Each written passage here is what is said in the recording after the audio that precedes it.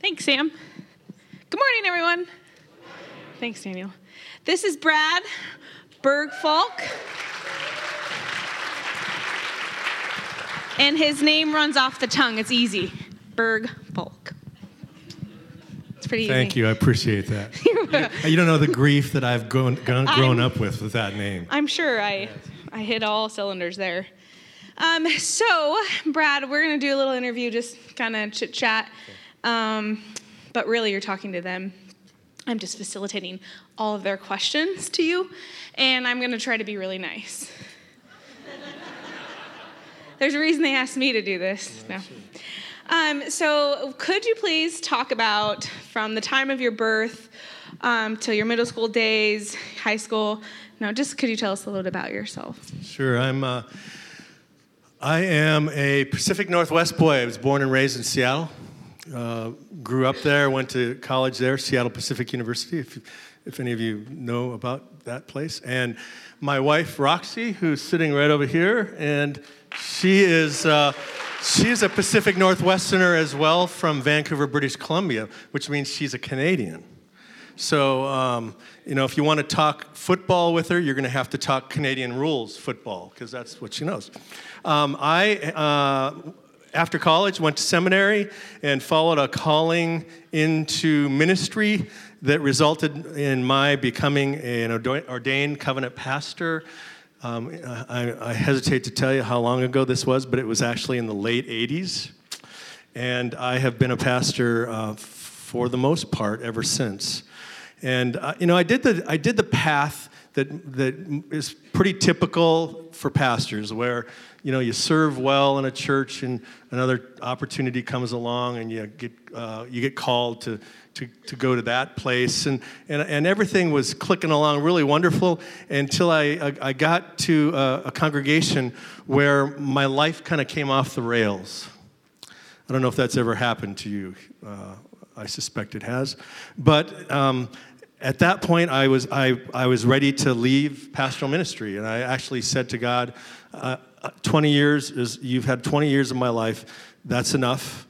I want to be able to go get a job so I can buy any kind of car I want. Sounds like a good plan. Yeah, the motivation was really... Anyway, so here I am struggling a little bit with my life. I'm suffering from depression because of the monumental sort of episodic things that had taken place. And as part of my therapeutic healing, I went hiking every day in the Pacific Northwest. So I hiked up a mountain called Tiger Mountain, and I have a number of really good friends that hiked that route with me many, many times. And one day, as I was hiking up that mountain and pondering life, I received a phone call from the superintendent of at the time, the Pacific Northwest Conference, and he said, Brad, are you ready to go back into the ministry? I got a church for you. And I said, Mark, I'm not sure if you kind of caught what I said the last time we talked, but I'm not interested in being a pastor anymore. You wanted the car. Yeah, I want the kind of car that you drive. And he goes, well, can I just tell you where it is? And I said, yeah, okay, you can tell me where it is. And it was Pine Lake Covenant Church, which is a very similar, large church in a suburban Seattle area. And it happened to be the church where we were attending, because even though I was ready to walk away from pastoral ministry at that point, we still attended church every Sunday, because I knew if I didn't stay somehow connected to the church in this really significant transition in my life, maybe I wouldn't. Maybe I'd do something else, do something dramatic, I don't know. And he told me it was the church that we were going to, and I said, well, let me think about it, but if I decide to consider this church, what do you want me to do? And he goes, we need you to be the interim there, because the senior pastor's leaving, who was and is one of my best friends in the ministry. And so long story short, I said yes to this opportunity. and I don't know what I was thinking. At the time, I didn't know what I was thinking. And I remember the very first Sunday that I stood up in the congregation. We sat kind of over on the side. Actually, it was on that side. And we had been worshiping there for some time, so it was a fairly comfortable place for me to sit. But on this particular Sunday, my first Sunday being introduced as the new interim pastor, they said, Pastor Brad, would you come up? And, we'd like to introduce you, kind of like what we're doing now. And then of course, I preached. And so I could feel myself getting anxious as I was sitting there going, I haven't preached in like 8 months, and I didn't have any confidence, and I was bruised, and I was broken, and I was ready to do something else. But for some reason, God, through this church, called me to be their interim pastor.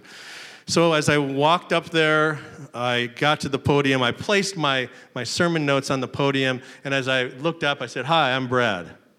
And I could see out of the bottom of my glasses my entire sermon kind of float off the podium onto the floor. And I scrambled quickly to pick them up and put them in order. And I looked at the congregation and I said, "This is every pastor's nightmare." And they just laughed. And that was the beginning of a significant healing. This church, Pine Lake Church, loved me back into my calling. I was a bruised, broken pastor. So at that moment, I made a promise to God. And I said, "God, if I have the opportunity to serve churches, especially churches that are bruised or broken or struggling or have come through difficult times, I'll do it." So 3 months ago, I received a phone call from a member of your leadership. Said, "Can we talk?" I was just coming to the end of an interim ministry out in the Connecticut area. And I said, "I'd be happy to talk with you." And do you ever have those conversations where almost immediately that God's involved in this conversation? I don't know if the leadership felt that way, but I certainly did. I knew the moment that they began to tell me your story and said, "Hey, would you be willing and consider coming?" I knew. I knew. In fact, after the phone call was over, Roxy was kind of wandering around in our apartment, and she saw me on the phone. She said, "Hey, when are we going to move?" And so, yesterday, dear. We moved yesterday. So that's kind of my story. I am committed to doing transitional ministry with churches that need somebody who's not a perfect pastor, somebody who's experienced brokenness, bruised, and who's tried to run away. But at this point, I have no choice but to find myself captured by the calling that God has in my life. Yeah. The part you didn't say is, and maybe you did it on purpose, but that you applied for 158 jobs, right? And the Lord said no. He said no to the jobs. And yeah, that was 2008. Do you remember what was going on in 2008? So here I am, a pastor looking for some other kind of work. Nobody's hiring anybody at that point, and at any rate, so that was part of the movement of the Spirit in that process. Closed the doors on you in the car. You got it. Good job. You have a family. I do. And we have a picture here. Yes, this is my family. I'm there on the left, and sorry about the legs. It was a summer shot, so my apology. Next to me is our oldest daughter. Her name is Kylie. She lives in Fredericton, New Brunswick, and all of my children are dual citizen Americans and Canadians, but she's taken it so seriously that she's actually living in Canada now and has a job up there. Next to her is my oldest son, Brandon, and he lives and works in Omaha, Nebraska, which when we discovered that Omaha and Kansas City are like 3 hours away from each other, that was a big deal for us. And he works at the Nebraska Medical Center.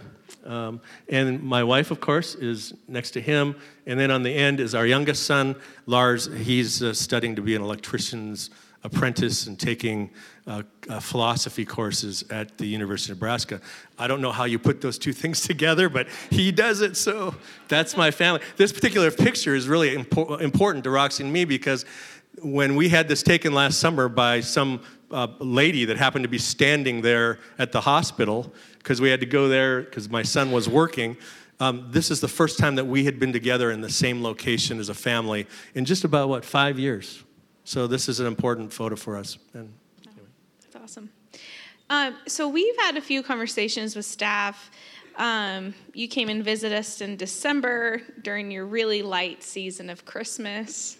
And a few other times, and you have really talked about like what your hopes are for Hillcrest and have encouraged us as staff tremendously. So do you mind just sharing a little bit about that? I could tell right away when I met with the staff the week before Christmas. Can you imagine that? I was on a plane for 24 hours. Maybe it was a little more. Maybe it was 30 hours. And I came out and met with your leaders and many of you. I met, and I discerned immediately that this church, even though you've been going through some challenging times and circumstances, and you may still be carrying some pain and sadness and disappointment and maybe anger, that this church fundamentally is a good church with a strong history of ministry, with a history of service and mission. You are resilient, and God is not done with you yet. And I don't know if I'm going to make any impact on that, but I'm going to do my best to help you find that sweet spot so that you can get back on track and continue to be a witness and a light in this community and around the world. I have no doubt in my mind that that's part of God's future for this church. I'll clap to that.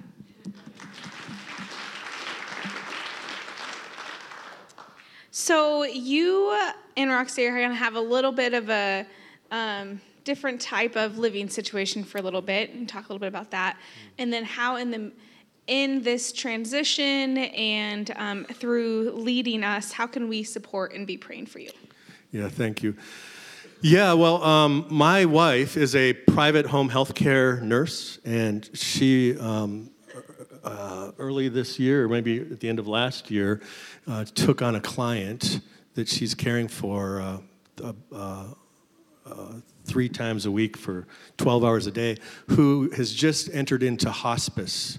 And for those of you who don't know, that usually means that they're coming to the end of their life. And so when the church reached out to me and said, hey, we'd love to have you come out and be our interim lead pastor, and I said, great, you need to know my circumstances with Roxy are to honor her commitment to this woman to the end of her life. Roxy is going to continue to stay in Connecticut in our little apartment, and I'm going to, on every 4th week, I'm going to fly home to Connecticut, and I'll interact with the staff and whoever I need to electronically. And as soon as her client passes away, then she will join me. And we don't know when that's going to be, but so you'll see me around here for the first 3 weeks of the month, 3 Sundays, and then on that 4th week and 4th Sunday, I will be away, but I will be certainly praying for you and looking forward to come back at the beginning of the following week. So those are our circumstances, and I wish I could tell you exactly how long that's going to be, but as all of you know, you can't predict these kinds of things. And how can we pray for you? I want you to pray for me that I have wisdom to come into this place and stay out of the way and support the staff, guide the leaders, love this congregation to the best of my ability, and not mess it up. That's my prayer every time I go to a church, actually. And the other thing I pray for is that you would give me discernment, because I think it's a little different when you kind of hit the ground as an interim pastor, short period. I mean, think about it like this. I already know that I'm fired the moment I get here. How weird is that, right? So there's certain things that I want to do to help you process change and process it well. And so I want to be discerning about that and what that might mean in terms of any kinds of decisions that might need to be made here. So wisdom and discernment, if I can get a boatload of those in the next few months, I would be most grateful. It's great. And I forgot to ask this question, and it's what everyone's wanting to know. Yes. So you've talked about Seattle. Yeah. You know what's coming. Uh-huh. And you've talked about New England. Mm-hmm. And we played the 49ers. Mm-hmm. And I'm a West Coast girl, so I get it. Mm-hmm. Being here for 5 years, though, it's like I'm a Kansas Cityan. And so when you're watching the Super Bowl, what was going through your head? Were you like, 49ers? Because that will mean something. I hadn't been invited to be your interim pastor yet, okay? Just as a caveat. But I had a pretty good idea that I was going to be here, and Seattle has a pretty good team. They have a really quality quarterback, and it would be real hard for me if Seattle and Kansas City played.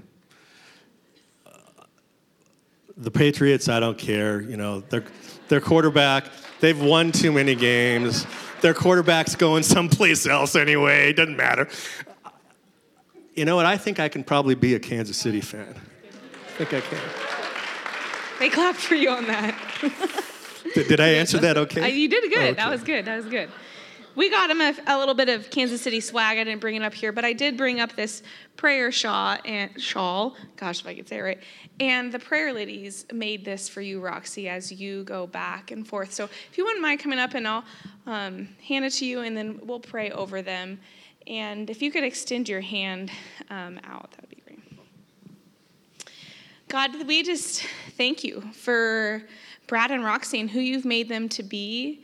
Lord, how you've called them into a specific ministry. God, both of them in their individual calls, Lord. And so we pray for this transition for both of them. Lord, as they're away and as Brad is discerning and encouraging and doing all of the work that you've called him to do here, Lord, we do lift up the same for Roxy and the work that she does with her dear friend, Lord. So, God, we ask for wisdom and discernment for both of them.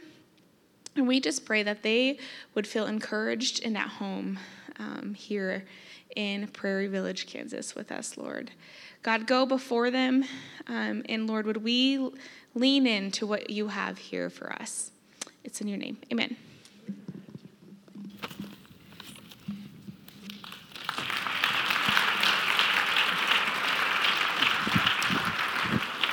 Hey, can we put that picture of Brad back up again?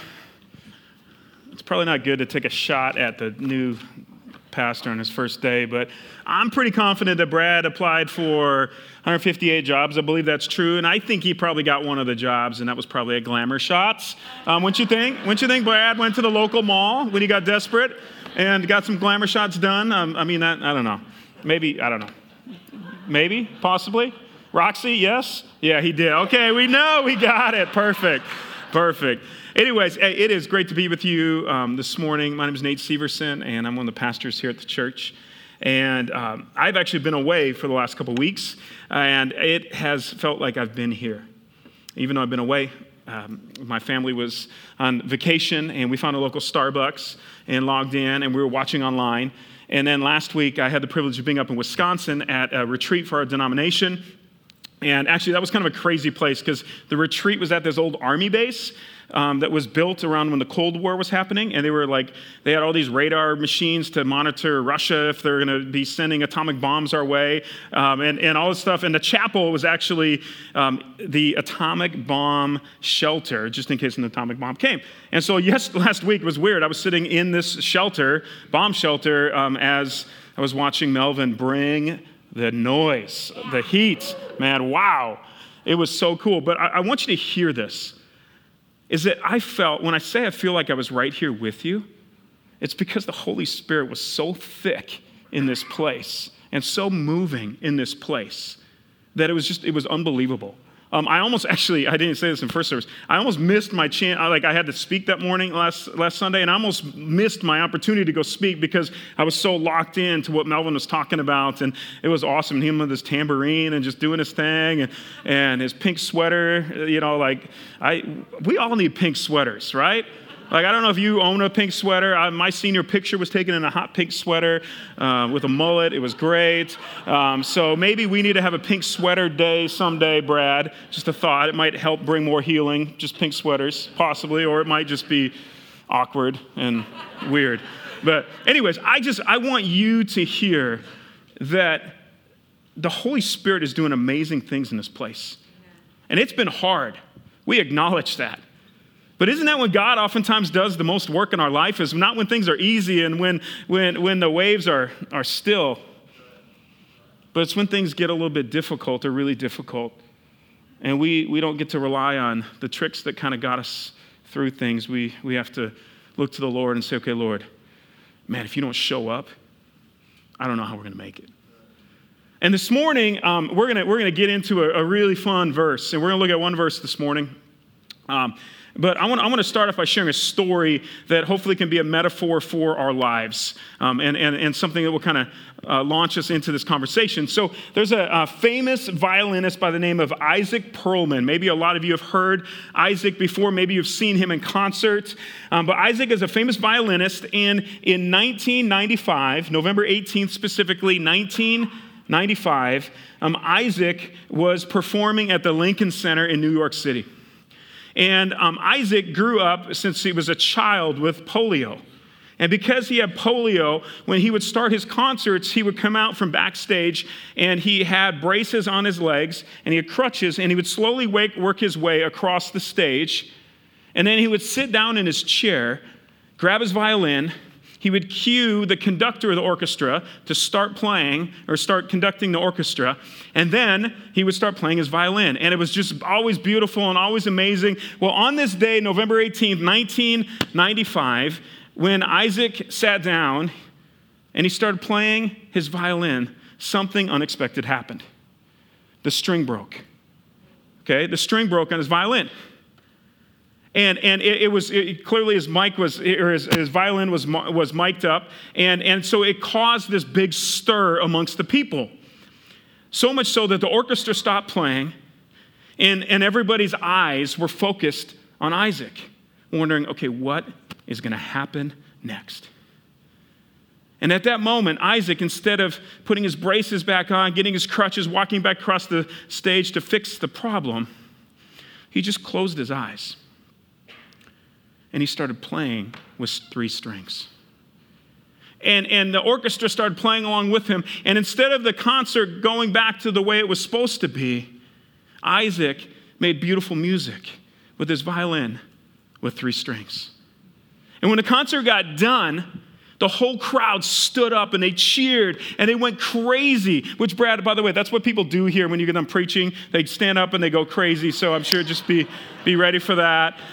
He wrote it in his contract, actually. If they don't do that, I'm out. So let's remember that next week when he preaches. But the crowd went nuts. They went crazy because there was this circumstance that seemed like it was going to be really hard and difficult that Isaac made into this beautiful symphony. And it was incredible. And while people were cheering, Isaac raised his hand. And he said these words. He said, sometimes it is the artist's task to find out how much music you can still make with what you have left. Sometimes it is the artist's task to find out how much music you still have or that you can still make with what you have left. In many ways, this story and this quote represents your life and my life. It represents our stories. Because I'm certain that in our lives, there are things that are going to happen that don't go as planned. I am certain that there are things that are going to happen today. They're going to trip us up. And I'm certain that like me and like Brad shared, we all have things in our life that are broken, that need to be fixed. And I think in our lives, when we come to the place where we can own the fact that we're broken people, when we can own the fact that we fall short, it's in those moments that I think God starts looking at us and he starts going, okay, now let's go to work. Let's go to work. You know, Melvin was here last week, and one of my favorite things about Freedom Covenant, we get to go there. It's literally, besides preaching here, it's my favorite place in the world to preach. And partly it's because of what Melvin says. Every time I preach there, he says, you know, Nate, you know what's awesome about Freedom Covenant? Everybody here that comes here, they all know they're broken. Nobody can put on a show. Nobody can pretend like they got it all figured out and they got it all together. And so because of that, we can do some work. And Hillcrest, we are all people in desperate need of the Lord to step in to our brokenness, to make something beautiful with the life that we have. And so this morning, what we're going to do is we're going to look at a beautiful verse from the book of Colossians. And this verse is wonderful because I believe this verse can speak to you and it can speak to me. I believe it can speak to all of us. I believe it can speak to our church. I think it can speak to the world if we take this verse and put it into what? Into practice. And the verse is from the book of Colossians, chapter 3, verse 17. And I want to read the passage to us, and then I want to just kind of talk a little bit about some key parts of this verse. And then we're going to close our time by talking about 5 tips that I believe can help us put this verse into practice. Because how cool would it be if you and I hear these words and we trust the Holy Spirit to enter into these words and to help us with the next step we take. We talk about this all the time. Scripture says, thy word is a lamp unto my feet.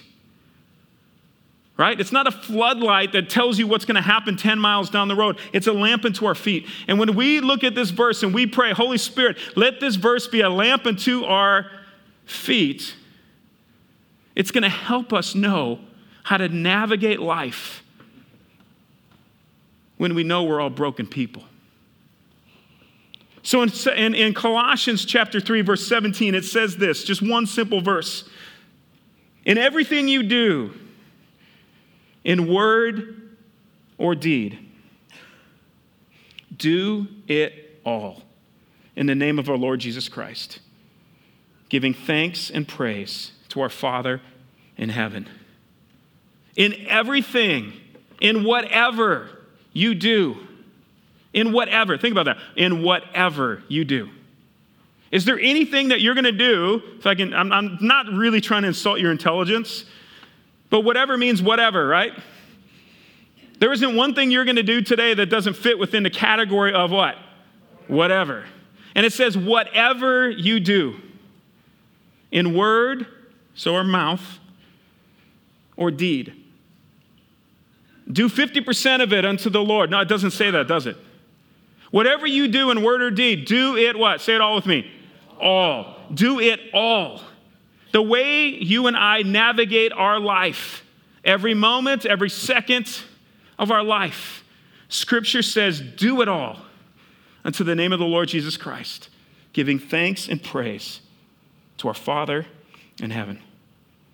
So I want to pray, and then we're going to dive into this text and talk about some real practical things that I believe can not only change your life, but change my life as well. And we're not just here to change our lives. Man, we want to make a difference for the kingdom. So when we walk out of here, every step we take, God's going to be there, and he's going to be working. So pray with me. Jesus, thank you so much for this text. And Lord, as we dive into this text, Lord, as we open up your word, as we hear from your word, God, I pray that you would make us alive. God, that you would literally give us pictures and ideas of what this is actually going to look like in the context of where you have planted us. God, that you would give us wisdom on how to take those steps. God, that you would give us the strength that we might do this with all our heart.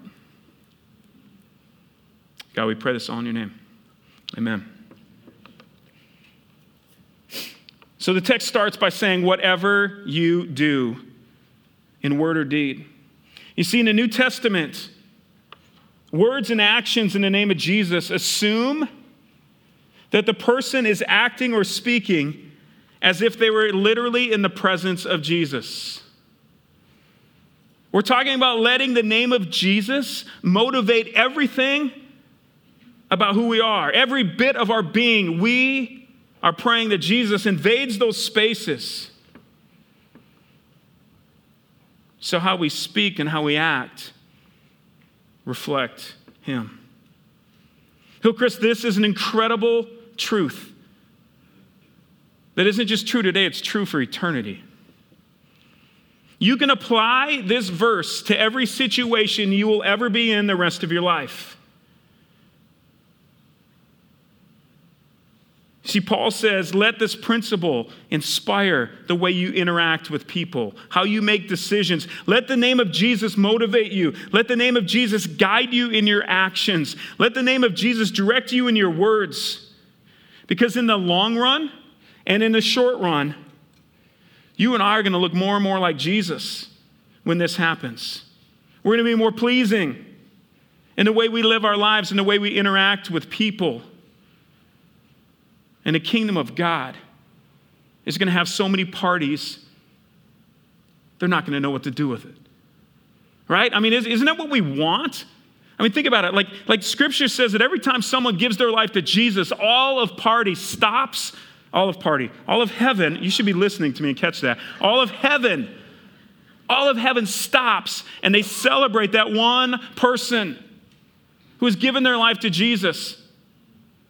Make that personal. When you gave your life to Jesus, do you know that I'm guessing millions upon millions of people had a party in your honor because of the decision that you made to follow him with all your life?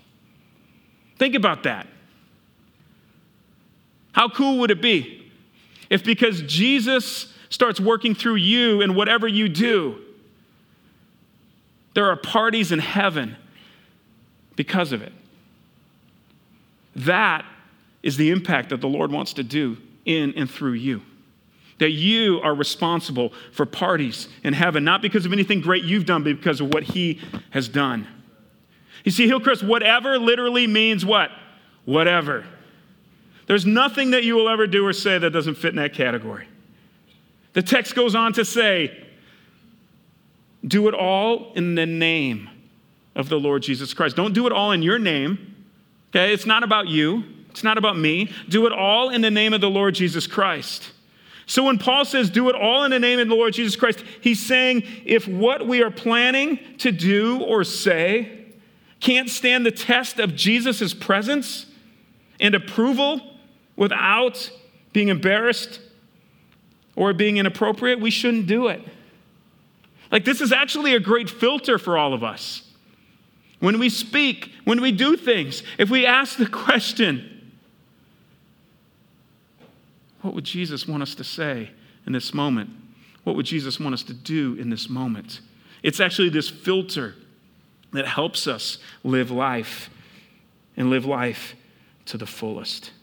And then the last part of this verse asks us, in all our words and deeds, to act in a way that gives thanks to God the Father through him. Giving thanks to our Lord, giving thanks to our Father. It acknowledges that everything good comes from who? From him. So when there's a party in heaven, you're not the person that gets the credit, the Lord gets the credit. When you have the opportunity to share your love for Jesus with someone else and they trust their life to Jesus, it's about him. And we get to acknowledge the fact that he's the one who's at work. It represents a life that's lived with a humble gratitude. Man, if we can be humble people, that when we see God at work, we're like, whoa, don't you even try to give me 1 ounce of credit. It's all about him. And we get out of the way, and that's what people see. So what I'd love to do is I'd love to make this really practical for us. I want to share 5 tips that I think that will help you and I live a whatever kind of life with the next step that we take. And maybe you might hear these tips, and you might go, man, I don't know if I can do all 5 of those. Hey, what if you just did one? What if you just did one? I bet if you just do one of these, it's going to help you, and it's going to help me, and it's going to help us make a difference for the kingdom. So the first tip to living a whatever kind of life is whatever kind of life remembers that you have everything in Christ. Now, for a lot of you in the room, you're like, heard that one before. Okay? Well, we need to hear it again. We need to hear this day after day after day. Whatever kind of life remembers that you and I have everything in Christ. Never forget that the greatest thing that you have is the fact that you are a child of God. So you don't need to study or perform or make friends or have tons of success in business in order to gain the happiness that you need in life. It's not that those things aren't necessarily important, but our true happiness in life comes from who? From Him. And the reminder that we have everything we need because of Him. We have it in Christ. Our motivation for what we like to do in life, our motivation for the activities, our job, being a student, whatever we do, our motivation is not so that those things would satisfy us. I love what 2 Peter 1:3 says. His divine power has given us everything we need for a godly life through our knowledge of Him who called us by His own glory and goodness. Having everything in Christ means we get to love Him supremely. It involves submitting to His character. It involves submitting to His commands, and it involves His endless grace. When you say no to sin and you obey God, you're worshiping Him. So if we have everything in Christ, Hillcrest, don't fear failure,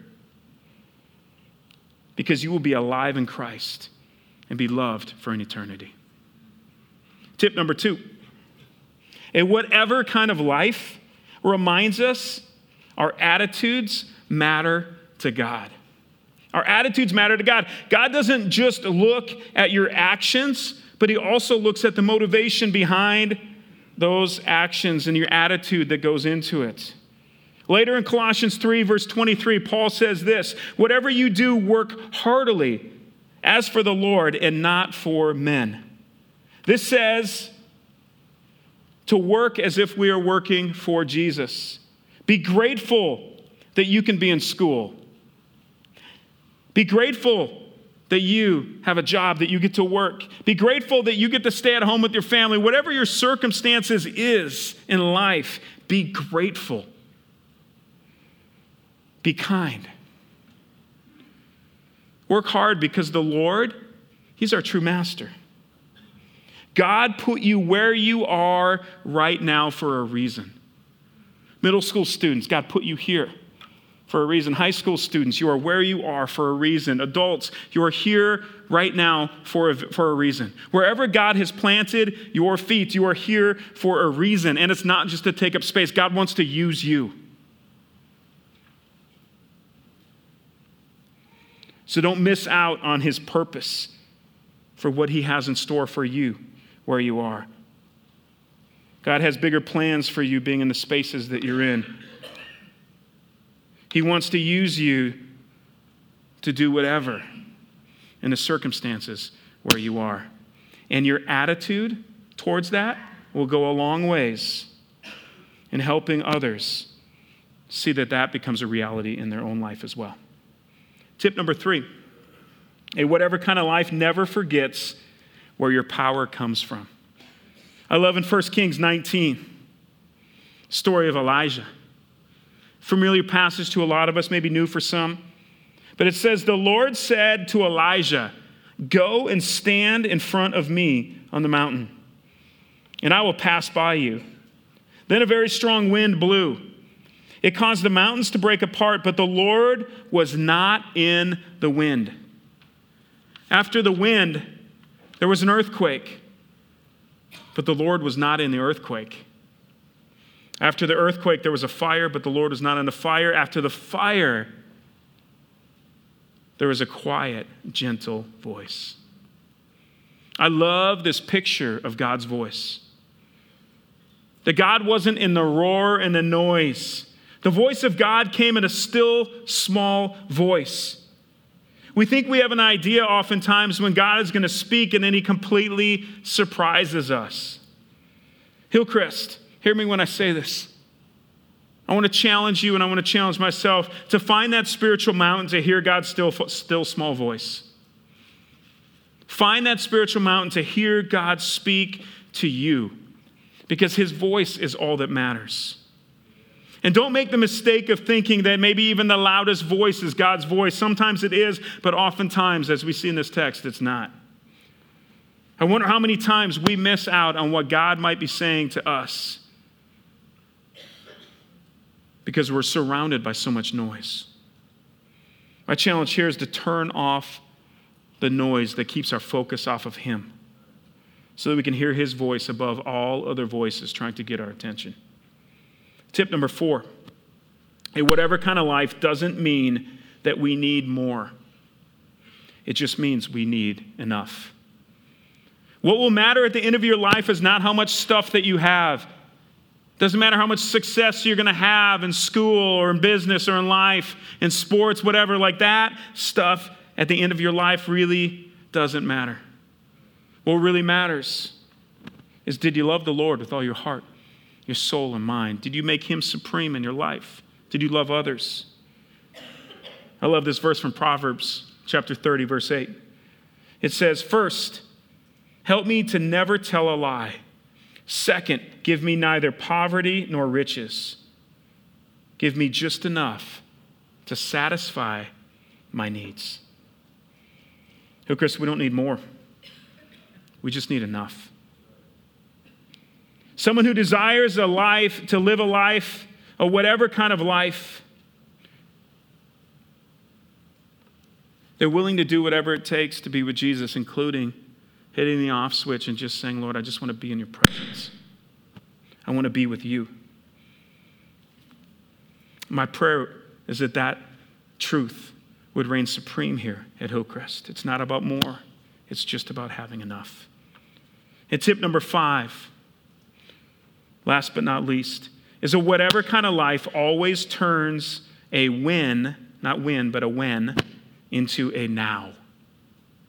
Turning your win into a now.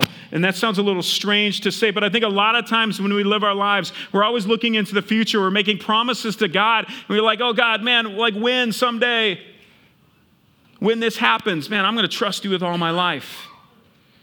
Hey, God, when you bail me out of this situation, then, yeah, okay, we're arm in arm. And we always look into the future, making all these promises about when, and God's looking at us and he's saying, dude, I don't know if he says dude, but he looks at us and he says, listen, it's not about when. Okay, it's not about when. It's about now. Quit making excuses. I think God says that to me all the time. Maybe he says it to you. Quit giving me all these excuses about when you're going to do that, and let's start with right now. Let's start with right now. I used to make all these excuses all the time about why I wasn't going to tell other people about why I love Jesus. And really, it was just hot air. And the Lord's like, no, I want you to do it now. If this is truly not about you, Nate, then you need to trust my voice. Well, let's go now. I want to challenge us as a church to make that true about who we are. Don't just keep looking way into the future. What about right now? Where are your feet? Where are your feet planted? God wants to work now. He wants to work now through you, but he also wants to work now in you. Maybe there are things in your life that need to change. Maybe there are adjustments that you need to make. Maybe you've never said yes to following Jesus with all your life. I want to challenge you to make that decision to follow him now. To trust him with all your life now. Because I promise you, we could all get up. A lot of us in this room could stand up who could share you our stories about those of us that have said yes to Jesus. And I promise you that one of the common things that you're going to hear in all those stories is it was worth it. It was absolutely worth it. None of us would ever go back on that decision. Your relationship with God on earth, Rick Warren said one time in a book, Purpose Driven Life. He said, your relationship with God on earth will determine your relationship when you die. Man, I want that relationship with him. That changes everything. Not just about who I'm going to be when I die, but it changes everything about who I am right now. Because my eternal life with Jesus doesn't start when I die. It starts right now. It starts in the way I interact with people. It starts with my relationship with him. And it's a wonderful, incredible thing. So before my mic blows up in my ear, I want to read a closing story. And this is, it's kind of a tearjerker, actually, but I think this is a great story to end with because I think it helps us understand a little bit about the whatever kind of life. It's about the life of Ted Stollard. Ted Stollard undoubtedly qualifies as one of the least. He was turned off by school. He was very sloppy in his appearance. He was expressionless, unattractive. Even his teacher, Miss Thompson, she enjoyed bearing down her red pen and making messes all over his paper with big X's for the things that he did wrong. If only she had studied his records more carefully, because this is what they read like. In first grade, Ted shows promise with his work and his attitude, but he has a really poor home situation. Second grade, Ted could do better. Mother seriously ill, receives little help from home. Third grade, Ted is a good boy, but he's just too serious. He's a slow learner, and his mother passed away this year. Fourth grade, Ted is very slow, but he's well behaved. His father shows no interest in him whatsoever. Christmas later arrives, and the children in Miss Thompson's class pile in with wrapped gifts, and they place them all on her teacher's desk. Ted brought one too. It was wrapped in brown paper and held together with Scotch tape. Miss Thompson opened each gift as the children crowded around to watch. Out of Ted's package fell a gaudy rhinestone bracelet with half the stones missing and a bottle of cheap perfume. The children began to snicker, but she silenced them by splashing some of the perfume on her wrist and letting them smell it. And then she put the bracelet on as well. At the end of the day, after all the children had left, Ted came to Miss Thompson's desk, and he said, Miss Thompson, you smell like my mother, and the bracelet looks really pretty on you. I'm glad that you like my present. He left. Miss Thompson got down on her knees, and she asked God to forgive her and to change her attitude. The next day, the children were greeted by a reformed and new teacher, one who was committed to loving each of them, especially the slow ones, especially Ted. Surprisingly, or maybe not surprisingly, Ted began to show great improvement in the classroom. He actually caught up with most of the students and even passed a few. Time came and went. Miss Thompson heard nothing from Ted for a long time. Then one day, she received this note. Dear Miss Thompson, I wanted you to know, be the first to know, I will be graduating second in my class. Love, Ted. 4 years later, another note arrived. Dear Miss Thompson, they just told me I would be graduating first in my class. I wanted you to be the first to know. The university has not been easy, but I liked it. Love, Ted. And 4 years later, dear Miss Thompson, as of today, I am Theodore Stollard, MD. How about that? I wanted you to be the first to know. Also, I'm getting married next month, the 27th to be exact. I wanted you to come and sit where my mother would sit if she were alive today. You are the only family I now have. My dad died last year. Miss Thompson attended the wedding. She sat where Ted's mother would have sat. The compassion she had shown this young man changed his life. She was a teacher who lived a whatever kind of life for the kingdom of God. And she got to see firsthand the rewards of living that kind of life. Hillcrest, let's have some real courage as we live our lives. As we're broken people, as we're trying to make beautiful music, if I can go back to our original story, as God is trying to speak and work through us, let's not give him all these excuses of why it's not going to work or how it's not going to work. Let's just start with living a whatever kind of life. Because you never know. Maybe you're a Ted Stoller. Or maybe God wants to use you like he used Miss Thompson. To speak deeply into someone's life. You see, you don't have to be a pastor like me. I don't have any different calling than you have. God doesn't look at me and elevate me above the rest of you because I'm a pastor and a lot of you aren't. No, God looks at us all the same. Your call in life is to honor him. That's not based on your profession. It's not based on your job title, whether you're a student or whatever. Your call in life is to be a whatever kind of person. And so may we be faithful in living that out. And as the text said, may God get the glory and the honor that's due to him. Amen? Pray with me. Jesus, thank you so much for this morning. And Lord, I thank you so much for the ways that you work in our lives. God, you take broken people. Lord, you take messed up people. Lord, you take all of us. And you do things in us that we could never do on our own. God, as we are here together, Lord, I pray and I trust you.